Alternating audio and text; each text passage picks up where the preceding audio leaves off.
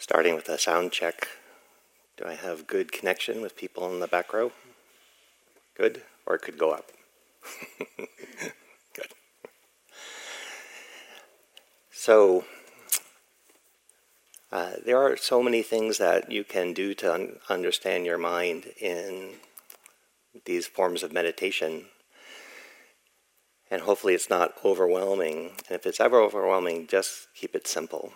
That's what I've learned.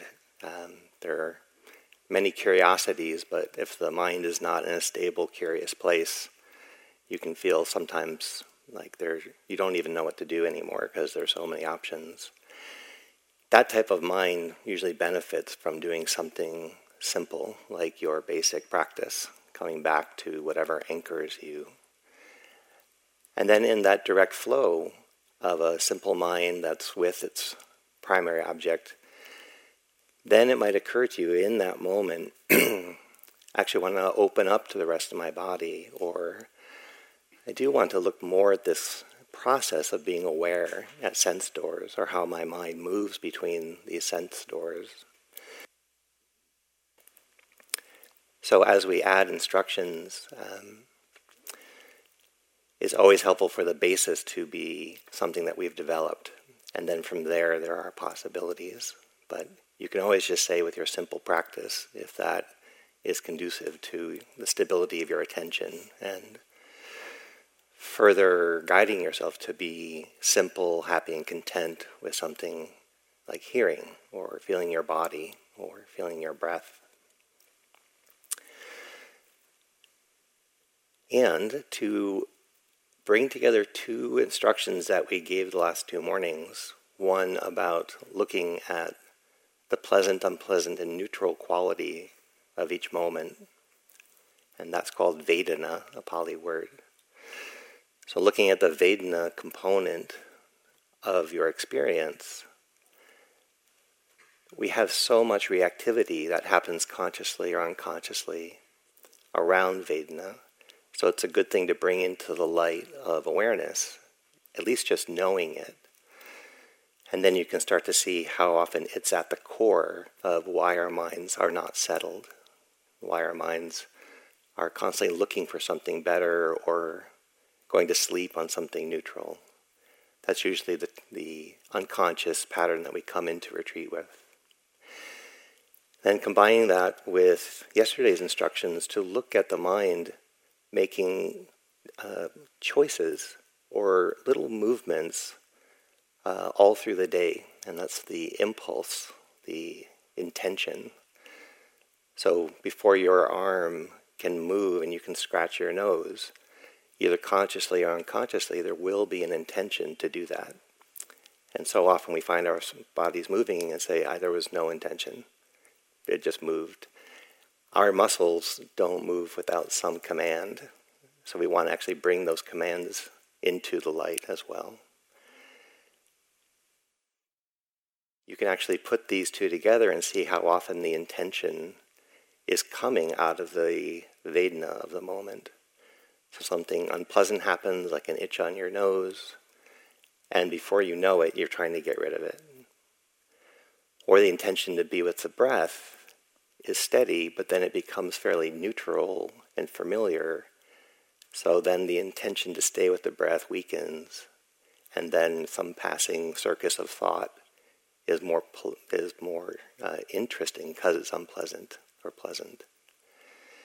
So that's often why we leave the breath, is that it starts to feel neutral, and that we tend to weaken our connection with neutral objects if we're unconscious.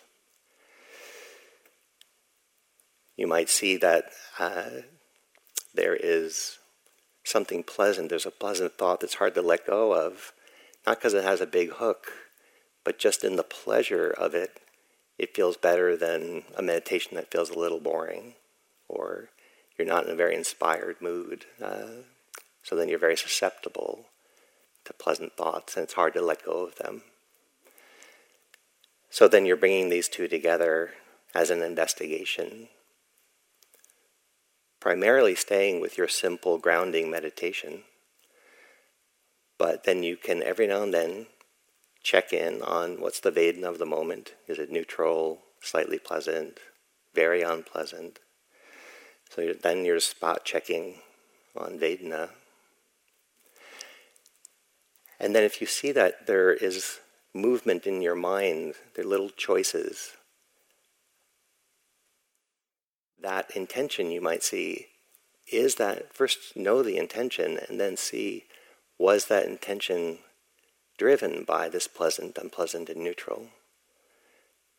Is that why I'm seeking these thoughts? Is that why a certain stream of thoughts keep coming because they're so pleasant or they're so unpleasant? And that charge is hard to drop, to return to something neutral. You can also watch conscious relationships to Vedana, where a little bit of discomfort, but having the mind be peaceful and present, sometimes that wakes up the mind. Just a little bit of discomfort makes you pay attention and not be adrift. And then when you go look at that, you say, okay, now that I've looked at it, it's actually not that unpleasant. So then the Vedana quality changes. But there was a call to attention from being adrift. Or when the breath itself seems to be very pleasant to be with, how that supports your deepening into being absorbed into just breathing, or just body sensations, or just hearing. So that might seem like a lot, but as was said so well last night, what else are you going to do? Sorry to disrupt your plans of the day. You're in it. You're going through this territory, and it's another thing that can be fascinating to watch. If it stresses you or feels burdensome, that's a good sign it's not the time to take on an investigation, unless you want to investigate why that seems stressful. So with that as a setup, find yourself in a posture that allows your body to be at ease if you haven't already.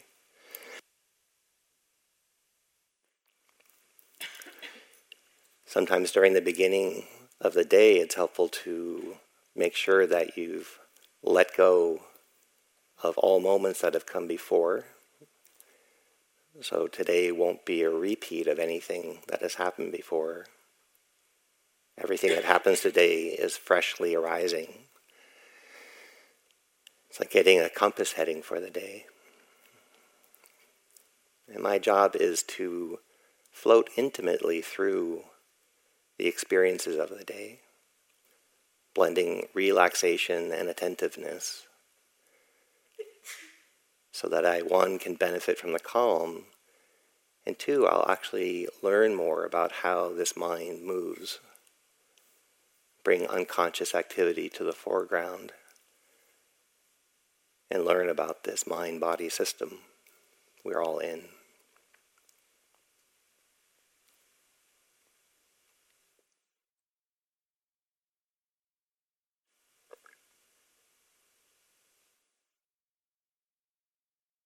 And then head towards your grounding, primary, simple practice, whatever that has been for you.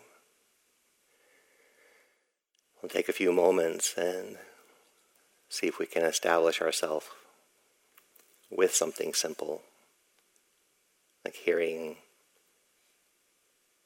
body sensations or what it feels like as we breathe.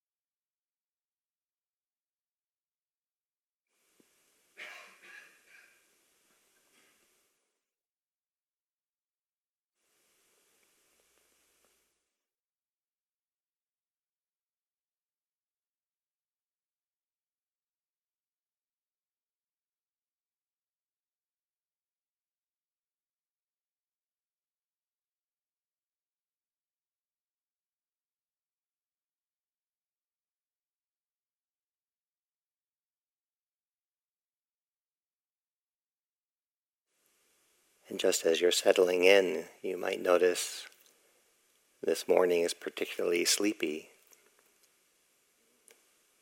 So upon seeing that, accept it, and then maybe sit up a little bit and see if you can bring support for more wakefulness.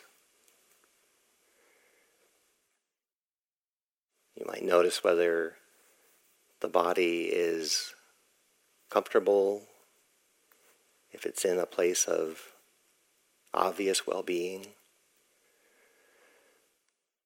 or if old or new friends of discomfort or pain are somewhere in the picture.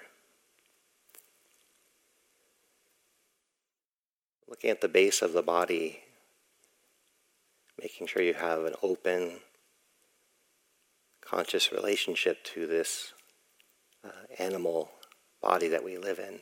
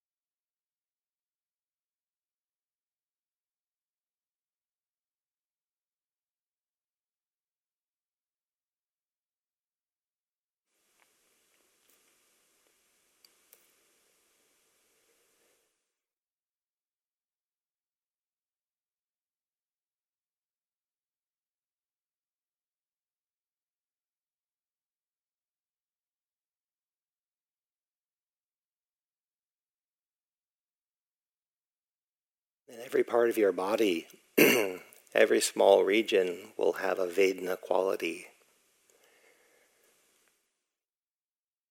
It will either be pleasant or unpleasant. And if it's not obviously pleasant or unpleasant, that's the category that we call neutral. It doesn't stand out one way or the other. You can say, I feel heat, and it feels neutral. I feel coolness, feels unpleasant. I feel tightness in my neck, that's unpleasant. I feel tingling in my face, it's pleasant.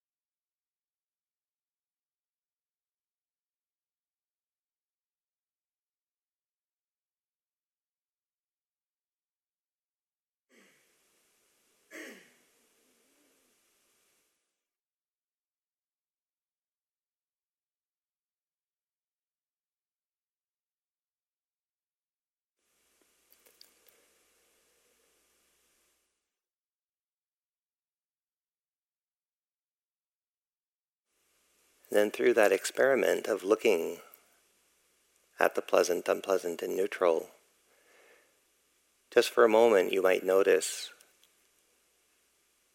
these experiences are neutral, and for that it's actually hard to stay with them.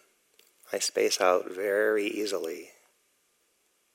I was with some body sensations. There didn't seem to be a lot of commitment. The next thing I knew, I was spacing out.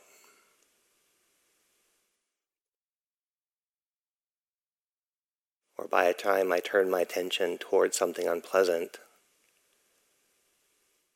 I was already worried or frustrated. I was already impatient.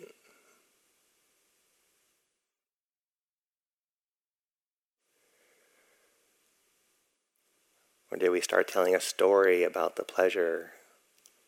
Finally, it's here. Wouldn't that be great if this was the new normal? Maybe it will grow and sweep over my body.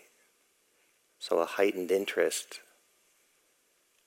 and then a plan, a hope, or a dream around that pleasure.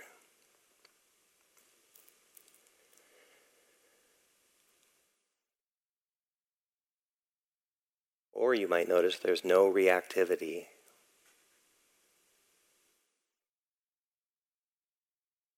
No lack of commitment to neutral objects. No reactivity to unpleasant.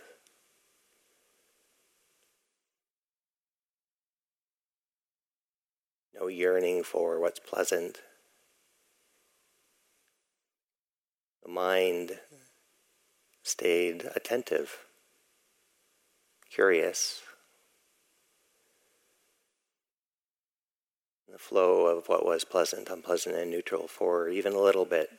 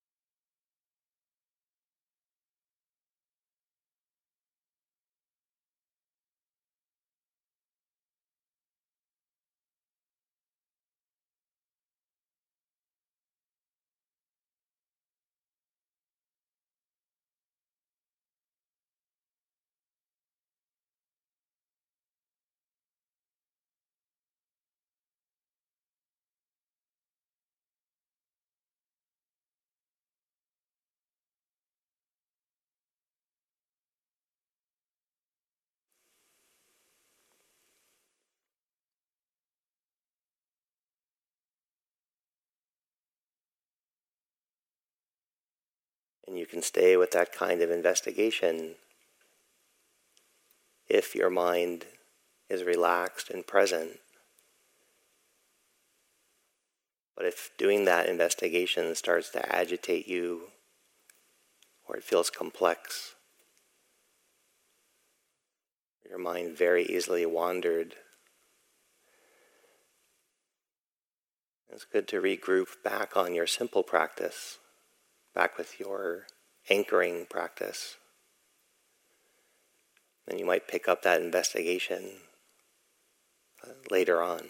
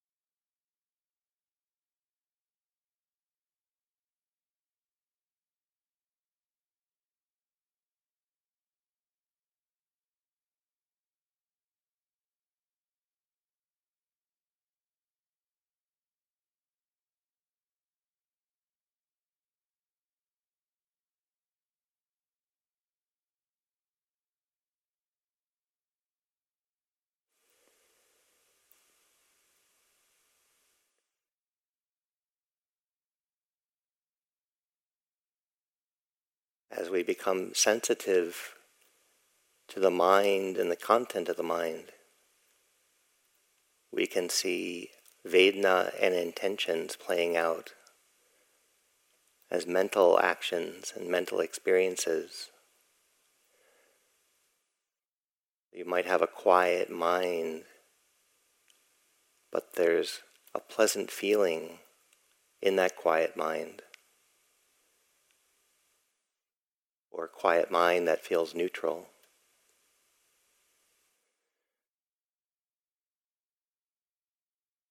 It's even possible to have a quiet mind that's unpleasant.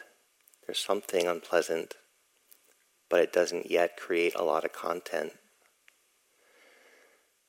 So you're looking at, how's my heart space, my mind space? What is the Vedana of the passing mind objects of thought?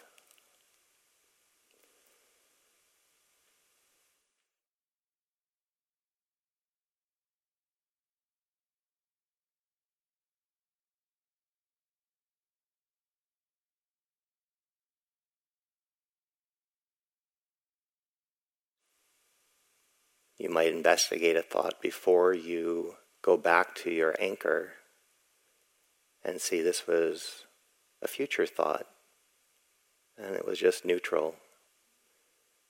This was a future thought, and it was very unpleasant. This was a future thought, and it was pleasant. Knowing the Vedana quality,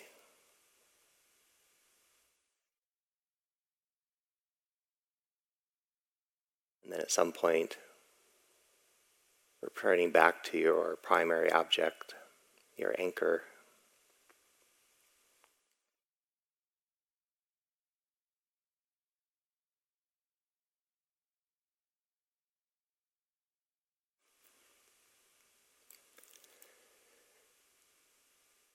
If you've been mindful of your moods or subtle emotional states, you could then also ask, is my mood, does it have a pleasant tone, a neutral tone, an unpleasant tone?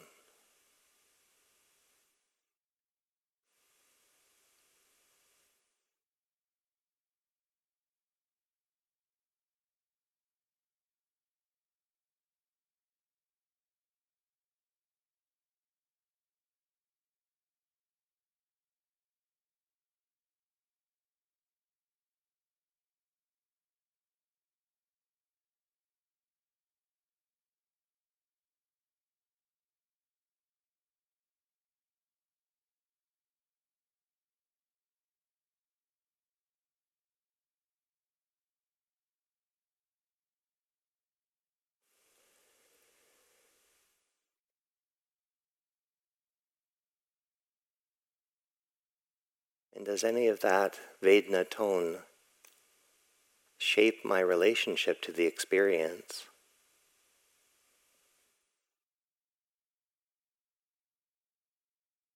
Does it distort the direct experience by adding reactivity or a spacing out on what's neutral? Or does the neutrality begin to feel peaceful?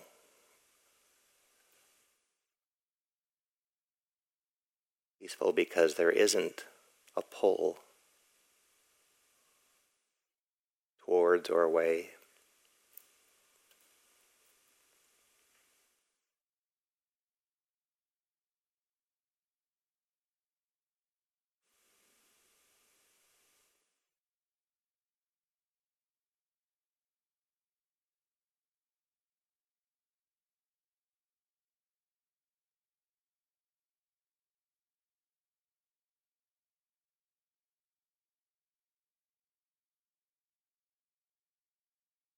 And you can watch intentions play out in your mind.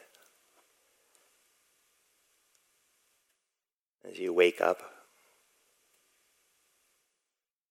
intend to investigate or not. intend to return to your anchor or not.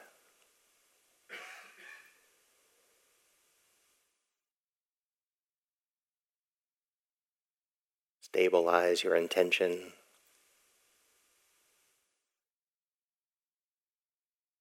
Stay with your primary object. Or watch your intention arise to investigate.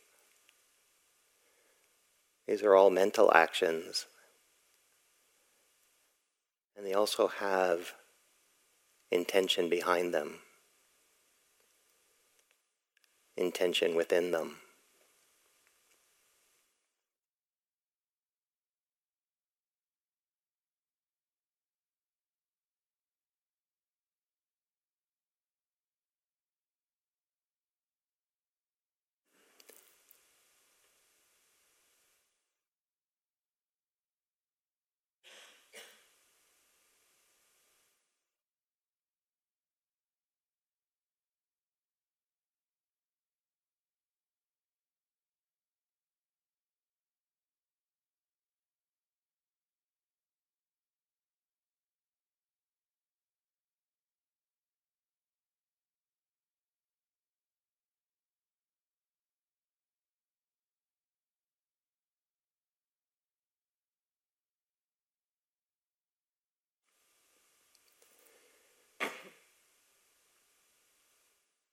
Because they can be subtle areas to be mindful of. You don't want to use force. You don't want to force the investigation.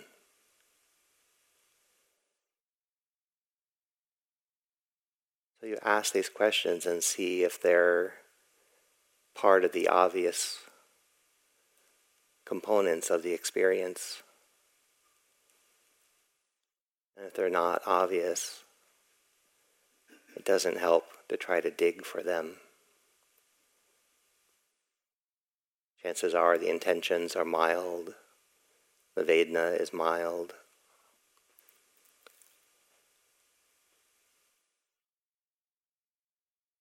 So you'll just agitate yourself if you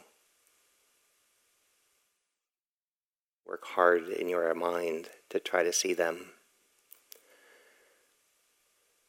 But if they're interesting and your mind is relaxed, at times it can be very illuminating to see how Vedana is playing out, if it's affecting our relationship to the experience, and if it's influencing our intentions.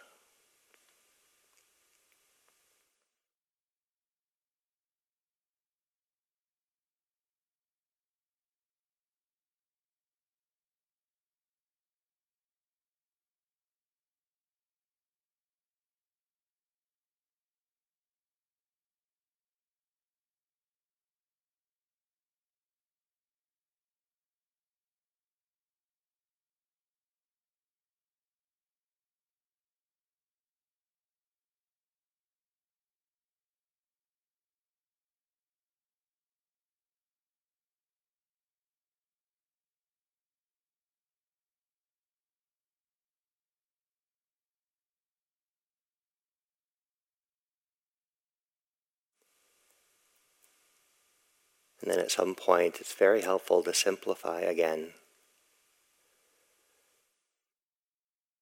and see if you can be content and present just with your simple version of your practice. Just breathing or feeling or hearing.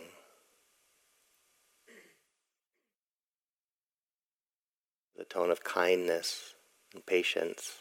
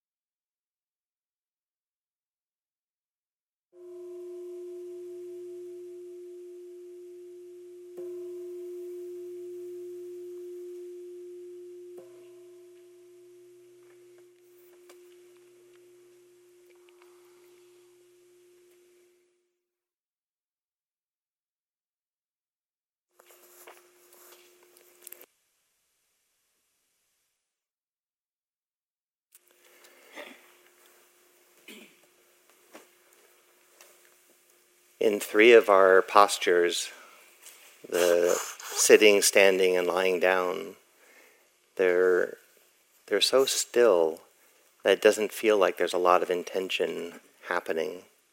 We feel like we've actually relaxed intentions just into the stillness.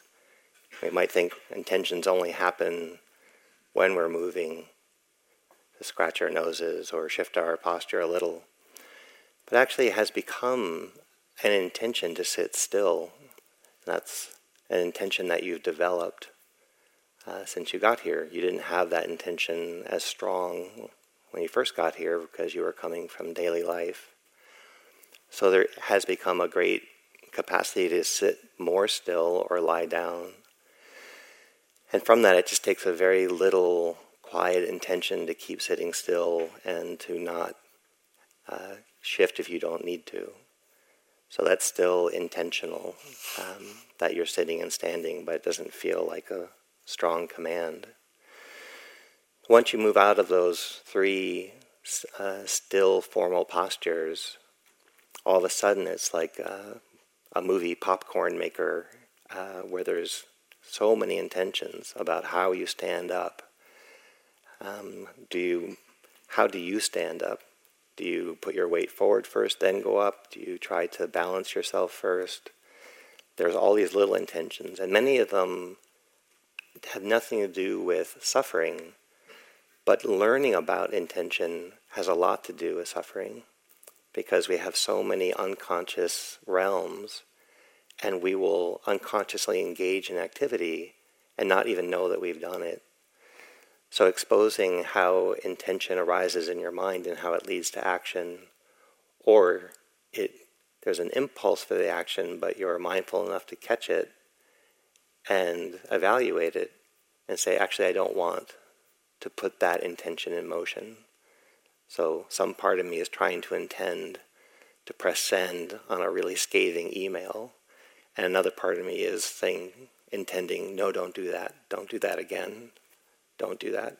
And so I can have these battling of the 2 intentional fields. What's interesting is one of them will win out. I used to practice this when I was doing walking meditation. And it's like I always intend to go right. When does that happen? So I'd be walking towards the wall, and about 2 steps before there'd be this pre-plan. Make sure you go right. Don't hit the wall. Make sure you go right. And so I would intend to turn left. I was like, that's so awkward. Wow. So it wasn't that had a lot to do with my suffering, but I was watching how many habits I had, and I was exposing my habitual mind to myself, and then I could tell which intentions were compulsive. They were actually driven by something unconsciously greedy or hateful. I might look good on the outside, but be harbored by fear or resentment on the inside. So I was like, yeah, I'm not fooling me. I can see my intentions. I can see what my mind is trying to do. And so then you can hold back on intentions that are coming from confusion, and you now know better. So you want to expose the intentions in your mind, especially if they're coming from reactivity, or they end up being connected to a pattern of suffering. Often the habits, the intentions that are connected with suffering do have a non-acceptance or some type of pull towards pleasant, unpleasant, or neutral. So that's another good area to expose to yourself, that you're not just having old, blind, unexamined reactivity towards unpleasant, or some type of overdraw to what's pleasant, or the common space out on what's neutral. So all through the day, these inquiries are possible. You can't do it all day long, but you can, when it's interesting, look at it. Tends to be a lot of what's happening when we're eating. We have a lot of compulsions, a lot of habits, and we check out a lot around eating. So you might find that that's a whole field where you're really watching Vedana and intention drive you unconsciously through your relationship to food. Are there any questions about what you experienced, not so much on the meta theory, but what you noticed in exploring Vedana or intention or how they were linked?